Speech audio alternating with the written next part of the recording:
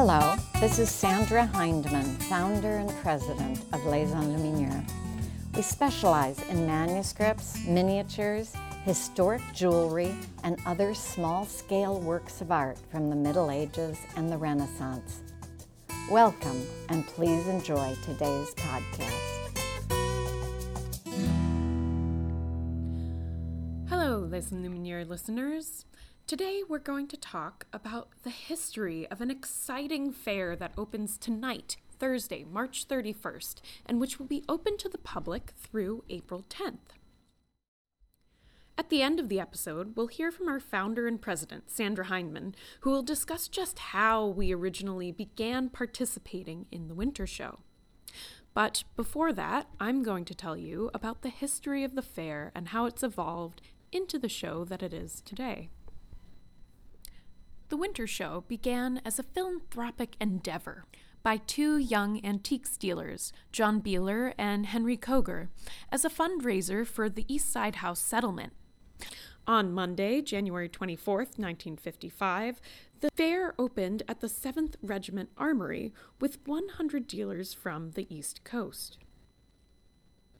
The East Side House is, today, a nonprofit organization in the South Bronx that creates and aids in programs serving local children and families, and which also focuses on community development.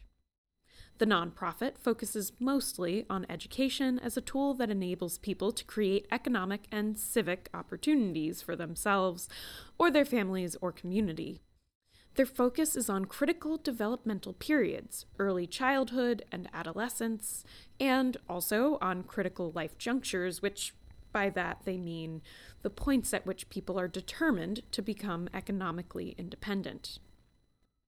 So among many other important roles, East Side House contributes to enriching the public school system in the Bronx through its philanthropic endeavors.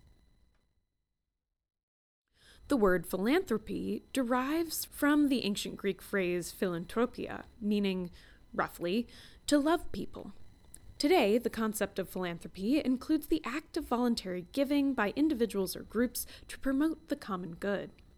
It also refers to the formal practice of grant-making by foundations to nonprofit organizations, like the Winter Show to the East Side House.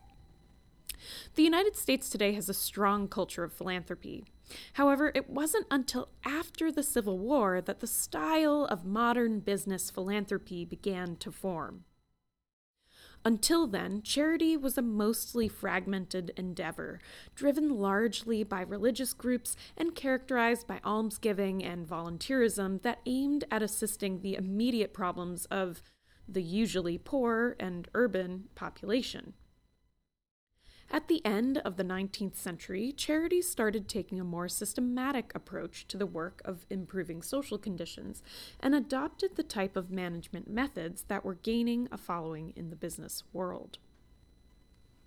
Of course, you may know that World War I and II greatly contributed to the culture of common philanthropy that's developed in the United States. During World War I, Americans gave more than $400 million in gifts and membership dues to the Red Cross in connection with the war, signaling the growth of grassroots funding and the democratization of giving. There was no longer only the wealthy elite who gave, but also the average person. This culture of generosity and gifting has continued to this day. It is the origin of our many grassroots campaigns and has allowed the independent music, film, podcast, and other creative industries to survive in the digital age and even to thrive in it through subscription and donation sites like Patreon. So, the 20th century also saw the unfolding of the community foundation movement, a combination of the rising forces of scientific philanthropy, grant-making foundations, and collective giving. This is the atmosphere where the East Side House developed. It is one of New York City's oldest nonprofit social service organizations, as it was founded in 1891. As an alternative to the large national foundations community foundations allowed people of modest wealth to combine their money for local philanthropic programs, ultimately changing the profile of many mid-size and large cities, which began to share wealth and contribute to a sense of equitable city living.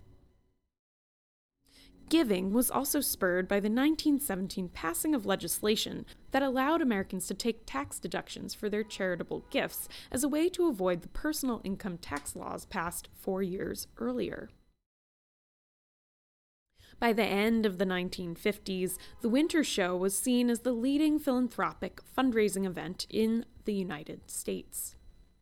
In 1970, the show's first catalog was produced, and the fair hosted a loan show of 19th century American paintings and objects from the Metropolitan Museum of Art, reflecting a focus on American art at the fair.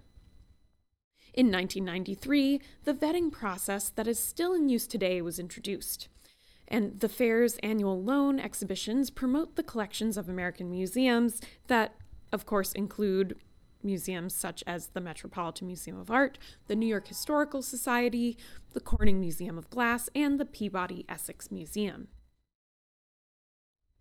As I just said, today all works are vetted by a committee of about 150 experts for authenticity, date, and condition. This year is an unusual year for the Winter Show, as for the first time, the exhibition is not being held in the Park Avenue Armory due to delays from the COVID pandemic. Instead, the Winter Show has gone on. The 68th edition of the show now takes place at 660 Madison Avenue, which was the former flagship location of Barney's New York, following the postponement of the January show that was slated for the Park Avenue Armory. Next year, in 2023, the show will return to the Park Avenue Armory, so be sure to attend this year's historic event outside of the regular exhibition venue. The 2022 edition of the Winter Show features over 60 exhibitors across 4 floors of 660 Madison Avenue's iconic building, presenting museum-quality works that span art, antiques, and design, from antiquities to contemporary art. The booths are arranged non-chronologically, allowing for a lively exchange across time periods, regions, artists, and makers. The show includes a number of thematic presentations and specially curated displays in collaboration with notable designers and gallerists. This is perhaps my favorite aspect of the Winter Show, the diverse and unexpected connections made between different booths. You can find Les Lumières at the fair this year on the first floor of the show in booth 111. Our exhibit will showcase a collection of outstanding manuscripts and leaves. Alongside our important antique jewelry, we will premiere our new collection of revival jewels, together with a newly published catalog on the subject of revivals. We also have a podcast episode titled Time, Desire, and Revival Jewels that reviews some of the themes in our Revival Jewels exhibition and discusses medieval theories of time. Although originally called the Winter Antiques Show, this name has faded from fashion in favor of the simpler, more straightforward title, The Winter Show. This is in part because the show began to diversify, becoming both an international exhibition and an exhibition including a range of works from hand-carved wooden toys to Renaissance and Baroque paintings to Art Nouveau and even to our medieval manuscripts. Although the Winter Show bills itself as the, quote, leading art, antiquities, and design fair in America, in fact, today the Winter Show is run very much in the style of an art fair, with booths for galleries, and I would argue that the Winter Show has really fully transitioned to an art fair. The term Antiques Show calls up images of Victorian bazaars, but the Winter Show is a high-end art show that expands the arts to include all visual arts, showing off important objects of material culture and objects that have previously been classified as decorative arts. The evolution of the Winter Show into an art fair reflects a trend toward visual studies and diversity in the expanding field of art history. So now, let's hear from our founder and president, Sandra Hindman, who reveals the dedicated work and chance social connections behind Les Enlumineurs's participation in the Winter Show, which began with our participation, actually, in the San Francisco Fall Antiques Show. Shortly after I opened my gallery in the Louvre des Antiquaires in Paris in September 1991, a jolly man from San Francisco walked in. We started talking, and he was a collector, though not of medieval manuscripts. He was also one of the big supporters of the San Francisco Fall Antiques Show, held every year in October at Fort Mason Center. Michael Weller was his name, now sadly deceased. Michael said, "You must do our show. We have nothing quite like this in the show." And it turned out there was a tiny booth still available at the very back of the show.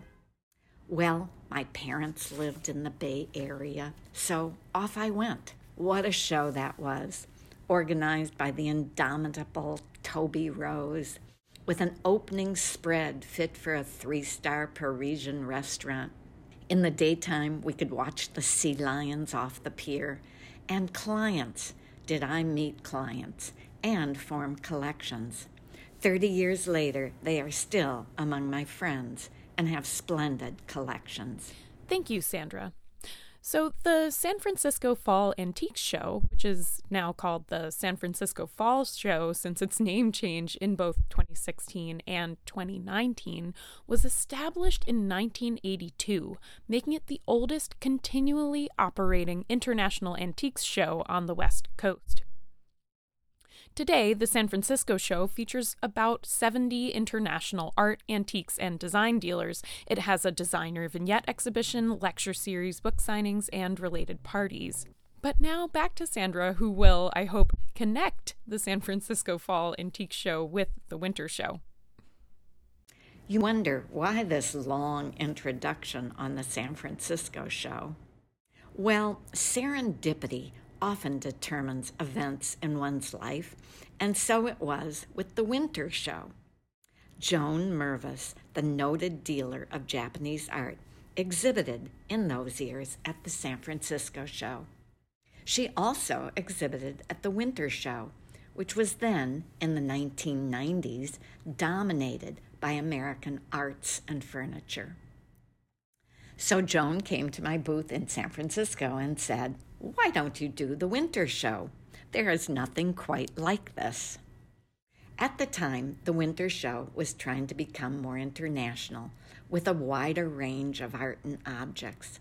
Well, as chance would have it, there was, once again, a tiny booth at the rear of the show, where it was freezing all the time.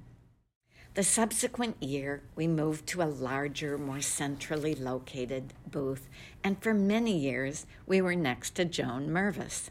That was dangerous, since I also collect Japanese prints, and there's a lot of downtime at a fair for shopping. The Winter Show has been good to us. I've met many clients. I see friends, former students, and colleagues from museums. New Yorkers may go to Europe, to London and Paris for auction sales, but they sleep in their beds in New York and they buy art here.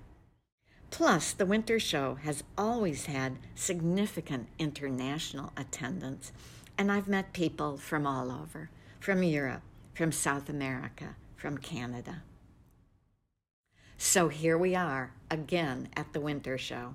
After 2 years of virtually no shows, what does the future hold for art fairs? Are collectors now used to shopping online, browsing virtual viewing rooms? Or will they come back to in-person events? Nothing substitutes, at least in my field, for looking carefully at art in person, chatting at length with an expert as you turn the pages of a manuscript, not with an on-screen device, but holding it in your hands. I'm optimistic. Come one, come all. It's a new old world. Thank you, Sandra, for that enlightening discussion of the personalities involved with the Winter Show. That wraps up our episode for today, but remember, you can come see us this week in New York. The Winter Show contributes its proceeds to such an excellent cause, and we are very proud to participate in its contributions to funding education and community programs for residents of the Bronx and Northern Manhattan. The opening night party will be held on Thursday, March 31st from 5 to 9 p.m. The Young Collectors Night will be held on Thursday, April 7th from 6 to 9, and Connoisseurs Night will take place on Friday, April 8th from 5:30 to 8 p.m. You can visit the Winter Show website for additional details about special events. Again, regular hours for the Winter Show 2022 will be held at 660 Madison Ave, and that's on 61st Street, and will be open daily at noon, although closing times may vary throughout the exhibition. Our New York Gallery on 73rd Street will be open throughout the duration of the Winter Show as well, so please stop by to see our exhibition there. If you enjoyed this episode, be sure to rate and subscribe to the podcast, and even to share this podcast on social media or with a friend who might enjoy the episode's topic. You can reach out with your comments and questions through our social media at Les Enluminures. Thanks for listening.